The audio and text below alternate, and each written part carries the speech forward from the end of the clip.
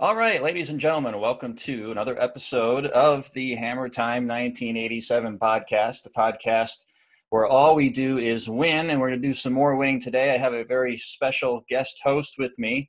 She is an award-winning speaker, world traveler, and arguably Western New York's best chef. I'm joined by Hilary Diodato. Hilary, welcome to the show. Oh, Thanks, Adam. hey, Glad there to you be are. here. Glad it's Memorial Day. Great. Well, thank you for being here, Hilary. Why don't we get right into it? We're going to touch a couple of different topics, but the big elephant in the room is we are doing this through a quarantine and shelter in place and all that stuff. So when this first kind of started in the news, have you been sort of surprised how long it's lasted and kind of the impact that it's had on you? Definitely. I'm totally surprised because I feel like when this was first hitting the news, I'm not necessarily a big news watcher. I scroll through the things that interest me on the news feed, on the phone news or Google News. But I was on vacation visiting some friends in Florida, and we happened to be watching TV maybe, I don't know, mid-February time, and they were showing Wuhan, and they were building like a special hospital for people with this new virus, and they were supposed to be done in this hospital in a few days, and seemed like they had everything under control. So I was thinking that it was going to be kind of like when SARS and MERS had happened a number of years ago, and that, there's a smattering of disease in some places, people move around, and then they kind of handle it and it falls by the wayside. So I never really thought that it would be affecting our lives like this at all. I mean, it's crazy how it's normal that people are wearing masks everywhere and have to remember to pack your mask. It's interesting how fast you can adapt to it being your normal, but I think in looking back, probably in some months or years, you won't believe it. Yeah, it's been surprising for me, and I guess in time we'll find out whether we overreacted or underreacted. But it's been different to say the least. Now, uh, have you been able to keep yourself occupied, and do you have any new activities that you've gotten yourself into? Well, I feel like in normal non-quarantine life, I probably have a zillion hobbies, like a zillion more hobbies than your average person. So you might think that in quarantine, I don't know, I'd be doing all of that and more, especially because it seems like people who just usually like to hang out in their free time are adopting all these crazy hobbies. But I will say that like I signed up for those massive open online courses at the beginning of quarantine, signed in for a couple days, and then not really after that. I don't know. I feel like I like the social interaction of going into the office and interacting with a lot of people. That energizes me. So just kind of being at home, I feel kind of bummed out and less motivated. So, but I try not to like hang around in sweatpants and whatnot. So, I mean, that I feel is enough. Yeah, and it's the weather too. Not only you inside, but we've had May was cold and it's been snowing, and it's just really it puts the knife into you a little bit. It's been tough in Buffalo. Um, but last question on this: at what point do you feel safe going out? Are you content with going out soon? Are you going to wear a mask? I mean, have you thought through that? Well, I don't know. I feel like I haven't been out very much. I have been to some stores. I've like walked to the CVS down the street, which has been, I feel like, fairly normal. Like it's never crowded, so you don't have people like yelling at you. So I've had some comfort level with that. I've gone to like a couple grocery stores, although not Wegmans, because I heard you can only go one way down the aisle, and I didn't want to be yelled at by people. But I'm hoping that in the coming weeks, with the formal quarantine ending in a lot of regions, that things will start to be a little bit more open. And I feel like it would have a comfort level if things are officially open. I mean, I wouldn't want to go to a big party where someone invited everyone on the block, but to at least be, being able to go about my normal routine and interacting with people in person. I'm hoping maybe next 2, 3, 4 weeks as things open up, I'd be happy going out again. Yeah, cool. Well, we're all hoping that this ends sooner rather than later. But why don't we talk about some things that are maybe more uplifting, which is you're a Fredonia girl. You grew up in Fredonia. Yep. And I guess that brings up the question, does that make you a country girl? Did you grow up with farms and pigs and all that kind of stuff? You know, it's funny. My sister and I, we kind of refer to ourselves as like country mice who always wanted to be city mice. Because even for like all the traveling I do and stuff, I do feel like I'm somehow like a country person. Not that I want to be.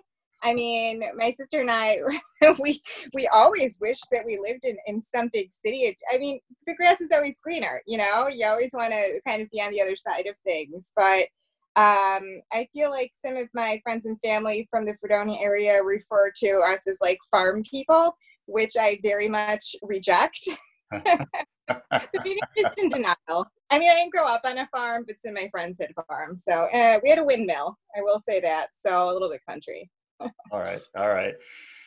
Yeah, I mean, Fredonia, I think most people, it's where the Buffalo Bills used to have their training camp back in the Yep. day. And then there's Fredonia State College, and that's, I think, where you went to school, right, as undergraduate? Yes, yes. I feel like a fair number of people from the Fredonia area end up going there. It's just easy. I did live on campus though, so I feel like I could have been a million miles away. So that was nice. I feel like it would have been a much different experience living at home and then just like driving a mile and going to college. So it's nice to actually be there and be able to have your own kind of social ecosystem away from, you know, your parents. Right. Now, if I went back in time to 2007, Hilary, and I went to Fredonia, what percentage was doing your schoolwork and what percentage was having a good time? Well, I feel like I took more than the average course load, so I did get my work done. But other than getting my work done, I feel like my friends and I, we were always going to theme parties. I remember winning an award for having the best costumes for theme parties, like over a whole year, which I still love stuff like that. So probably more, I feel like the social aspect I spent time on. But it's not like I didn't graduate. Oh, good. Well, you eventually did make it out of Fredonia. You've done a whole bunch of world traveling. I think you were in maybe Greece at one point. Um, Mhm. what were some of your favorite places to travel, and why is that? Why is that your sort of favorite place, or different places that you've liked? I think that my favorite place is I had went on a safari a number of years ago. I don't know, maybe 4 or 5 years ago. And the whole reason I was even interested in that is so in our Toastmasters club had mentioned this series of books. They're kind of like light, silly books about a woman in Botswana who opens a detective agency. And I don't know, I kind of think of them like a light Nancy Drew for adults, like not kind of escapism. And so the person who had written them, he had, I think, lived in Botswana. So I just decided that that was somewhere that would be really cool to go. So, and then I was reading and what they're known for, safaris and things. So what I think is kind of the coolest place and my favorite place in the world, there's a city where people kind of all gather to go on safaris. I would say it's a small kind of dusty village. There isn't a lot there. Maybe it secretly reminds me of Fredonia because I feel like there's like grocery store, like a couple hotels, gas station, a couple restaurants, and not much else. So it was just kind of a cool place to be kind of like on the edge of all of this jungle and kind of in the middle of nowhere and still meeting like I don't know, like a wide variety of people. It was just kind of an interesting juxtaposition to be so far away in this little town and then having, you know, like giraffes and elephants and stuff roaming around just like a couple miles away. But I'd say a negative of that was they had a lot of roundabouts. And I don't know if you're one of those people, Adam, who likes roundabouts. I think you would be in the minority of human beings who drive, but they drive on the other side of the road there because they used to be, like, have some involvement with maybe they were a British colony, something like that. So I was trying to drive around these roundabouts, which I feel like are already confusing, and on the other side of the road, and things were rough. I don't know why they have so many roundabouts. I guess I need to become the mayor there and just make it normal intersections. Man, Botswana. So I don't even know if our listeners could pick that out on a map somewhere. How did you get there? Did you go to New York and then have to get a direct flight, or what was that like? Well, there were some misadventures there. I feel like with any travel you plan yourself, which I always do. There's enough information on the internet. But so I had flown to South Africa, and there you can fly. I don't know. I think it was Toronto or New York City to Amsterdam, and then Amsterdam to Johannesburg. I think is like one of the big kind of flights. So I had like looked on a map and decided that flights to go from Johannesburg to Maun in Botswana. I don't know how many hours away it was exactly. So maybe let's say like a flight would have been maybe 90 minutes or 2 hours, but like a flight was like $600 a person. I thought, well, that's just like ridiculous. I'm just going to rent a car and drive there. I hate road trips, by the way. Let me just add that. But I decided that would be the most economical way.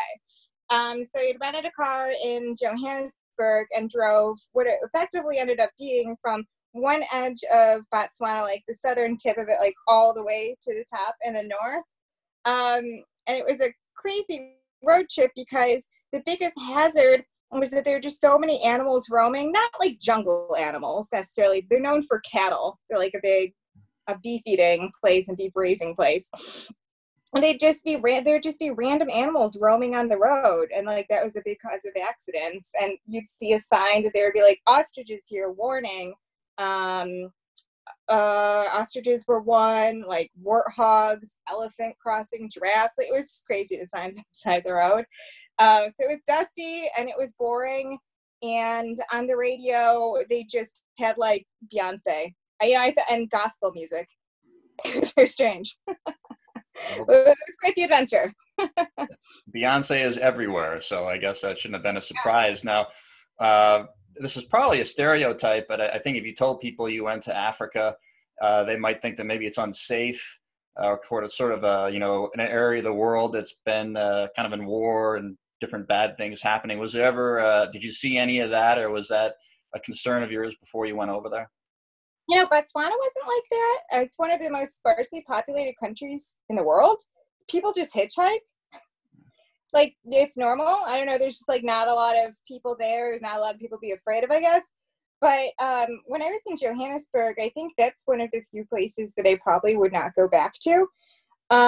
So I feel that it was kind of a nerve-wracking place to be because because I drove to Botswana all the way to Mount and then back. So when I was returning the car, they were like, it was, like a normal part of town, a normal time of day. But like a lot of unsavory characters trying to come up to your car and like bang on the windows at like stoplights. People trying to get you to give the keys to the car where you were returning it. It was like kind of like an underground mall. It was a sketch, kind of like a sketchy situation, not like going to the Buffalo airport, returning your car. And most restaurants and things closed at 5 or 6. So you really couldn't leave. And we were staying at a bed and breakfast, and the proprietor of it, they give you like a panic button because they don't. And when you go to enter just like middle class neighborhoods, there's guards in like tactical army gear, like the bullets, like across their chest and everything, and machine guns, just patrolling a regular middle class neighborhood just because there's so much crime. So I really didn't like when I was returning the car and people were like coming up to you. That wasn't fun, but it was a very strange situation to go somewhere that you thought was going to be cool and to have to like order takeout. Oh, it was like being quarantined, or order takeout and just like hang out at your hotel and you thought you'd be having these like cool adventures. But quarantine life. Johannesburg are here. See, now Fredonia doesn't seem so bad when you told us all about that. Wide open spaces, freedom. Wow, that's interesting. Well, maybe someday we'll have to get into that in more detail. That's a lot of excitement. But why don't we segue into this? I know one of your favorite things to do is cooking, and you've something that you've shared with our Toastmasters club. So let's start with this. Where did this sort of, we'll say, interest in cooking begin? And I'm assuming it was in your mother's kitchen in Fredonia where it started.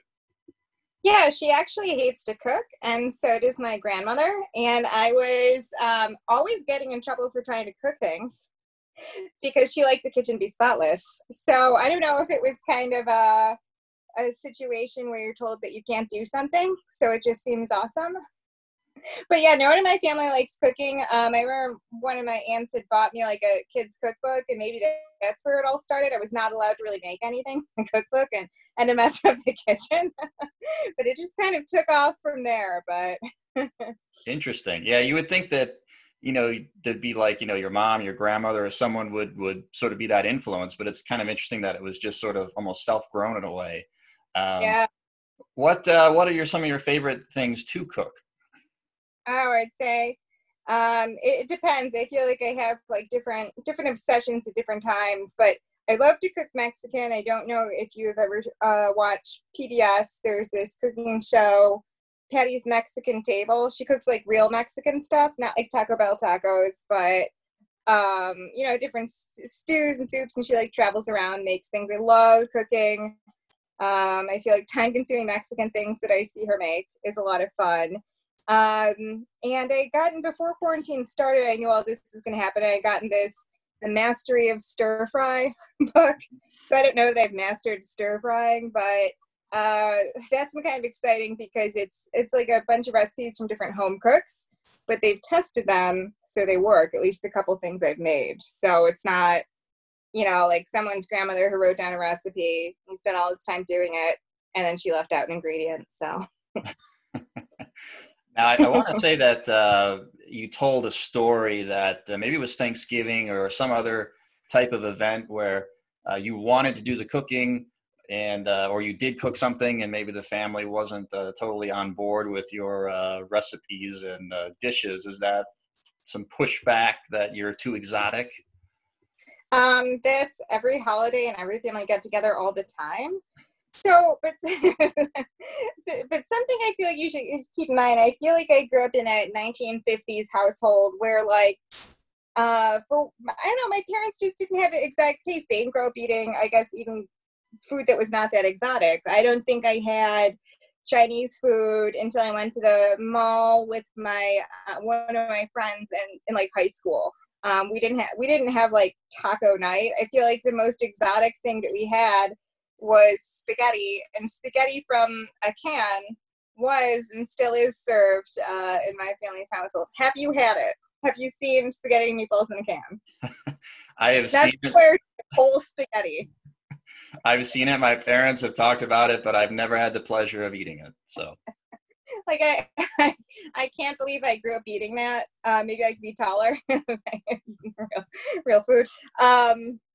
But I tell you, that's kind of like the taste. I guess that is okay to them. So even though I try to like say just make some kind of standard meals for my family, like they don't like cheese, they don't like nuts and things. Some members of my family don't like onions, or they don't like garlic, and like that's in like that's in like everything. So I guess I do some other family members who don't believe in spices. That's their party line. So I mean, it's just like a tough crowd. But I will say that my sister and my friends, and they have like more modern tastes, and they like things that I cook. But family is just too hard to please. That 1950s, just very Plainsville mentality. I didn't even really think that they still sold spaghetti in a can. They do. I actually had taken some from my parents and given it to one of my friends and her husband because they didn't believe it existed. I think this is around Christmas time. I'll have to ask her, but I guarantee they have not opened it and probably donated it to someone because they probably thought it was so strange. I was going to say it makes for a great exchange gift. So, Yes. oh. All right, why don't we get into our last topic here, Toastmasters. That's where you and I met. You've been a member for a long time. You've been contests and really an accomplished speaker yourself. So what was sort of the catalyst for that? Why you joined, why you felt you needed to join, and how that kind of started for you? Yeah, so I had ended up joining, I'd taken a public speaking class in college, but we were forced to. So that was okay. That wasn't super scary to me, but it wasn't something I really thought I'd need. But then when I was going to grad school at NU, for whatever reason, the professors must have all gotten together and decided that they just didn't want to grade papers. I don't know, because pretty much everything there, at least the time when I had gone, was they wanted group presentations. And that was just how the grade was going to be. So even though I wasn't terrified of public speaking or anything, I certainly didn't want, to go in really fresh and have that be my grade and everything. And I remembered hearing about a Toastmasters club, but I just really remembered the name. I didn't even know what they did, because I was imagining people like toasting like you would, like at a wedding or whatever, and thinking like, who are these people and why do they need to practice toasting things so much? But for whatever reason, I had connected, with a Toastmasters website and thought, hey, I'll check this out. But it's been a lot of fun to hear people's stories, to get the practice in front of people who are speaking. So I feel like it's a niche hobby, but it's a really cool club. Yeah, and you probably feel the same way. After a while, you kind of like being on stage and you like giving speeches. And I think people listening would probably think that we're both a little bit crazy for liking to get up in front of groups and talking. But what have you found that has been able to help you get over that fear? Because I'm sure people listening are like, I can't do that because I'm just too afraid to do it. Is there anything that you found that's been successful for you? I think just attending the club meetings and seeing other people get up, and everyone makes mistakes. And even though in any club you'll really see, I'd say at any point in time, a variety of experience. You'll have some newbies and some people who are experienced. You can identify with people as you move along your speaking journey. You can see people go up there and it's their first speech and kind of falter and feel connected with that. And even if you have a hard time, everyone in that room has been there. Everyone in that room is putting themselves out there with speaking, which I feel like is a lot different than, say, being in a classroom or at work, where maybe you're giving your presentation, everyone else is judging and might not be speaking. It's so different when everyone's going through that with you in the club. Yeah, I think that's probably the biggest thing, that people are worried about being judged and, what other people will say. And so therefore they don't give speeches because, well, what if someone doesn't like my speech? So, but anyway, has there been a particular speech topic that you've kind of gravitated to, or a particular speech that you're most proud of? I would say probably one of my speeches that I think was the most fun. So this was a number of years ago. I was driving to work through kind of a questionable neighborhood, and I saw, have you ever seen how some two-story old-style houses, they'll have like a fenced-in roof on the second floor, and like a little bit can be used like a balcony? Like it's not an official balcony, but maybe it's partially fenced in, like there's a balustrade. So I was driving to work many years ago, and I saw this poodle that had like come out of the second floor window. Maybe someone like left it open and jumped on something. And I walked out on the roof, and the balustrade, the railings were very wide. And it was like one of those small toy poodles.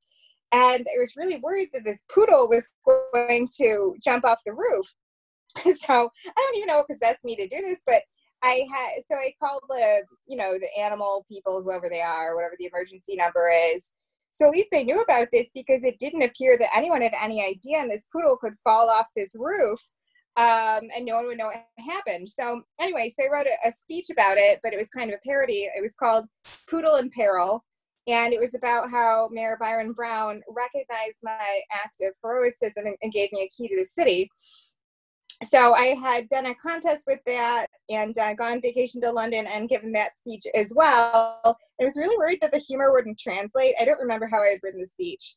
Now it's been a while, but I guess the people in England also understood that it could be a humorous situation, or I guess a ridiculous situation, to save a dog and be publicly recognized, by the town mayor. But it did translate, and it was a fun one.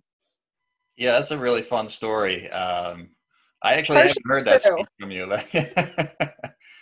but cool. That's really good. All right, Hilary. Well, before we let you go, we have a a segment called Quote of the Week on the podcast here, and we ask our guests what their favorite quote is and why it's their favorite quote. So do you have a quote that you typically like, and what's your favorite quote? I have a quote of my own that I make fun of with my friends because it's a ridiculous one. So what it is, well, maybe it will mean something to some of your listeners, Adam. It's even Achilles has an Achilles heel, because I haven't heard that one. I like that. I constantly try to work it into conversations and situations with my friends and family, and they think it's ridiculous. But I'm just saying it has some truth to it, right? And by using some, I feel like Greek mythology, it sounds like it could be from someone real. Hey, I like that quote, and that's a great way to finish. So, Hilary, thank you for joining us, and for everyone listening, we'll be posting this on Podbean, Twitter, Facebook, and Hilary, it was awesome. We'll have to do it again sometime. Yeah, absolutely. Thanks. Nice talking to you, Adam. Thanks for having me on. Thank you. All right, take care, everyone. Bye-bye. Bye.